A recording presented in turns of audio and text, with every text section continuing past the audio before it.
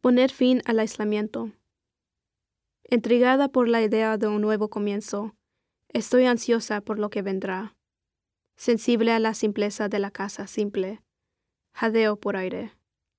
Aquí estoy, sanando a mi niña interior. Le digo que ella es una ganadora.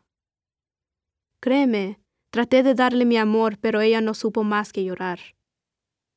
Atascada bajo la presión de niña, llevo el peso inquietante de un corazón pesado.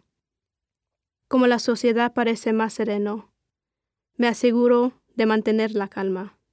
¿Saldré adelante? Tal como aludes del lodo durante una tormenta, una vez más siento la presión. El vacío de los sueños rotos retumba en mis oídos. Lamentamos informarle. Mi corazón aún late con el sonido de las vías. Supongo que no fue predestinado.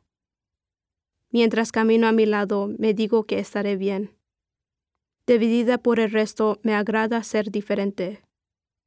A medida que la pandemia casi termina, lo único que necesitamos es la unidad. Traemos nuestro ser auténtico.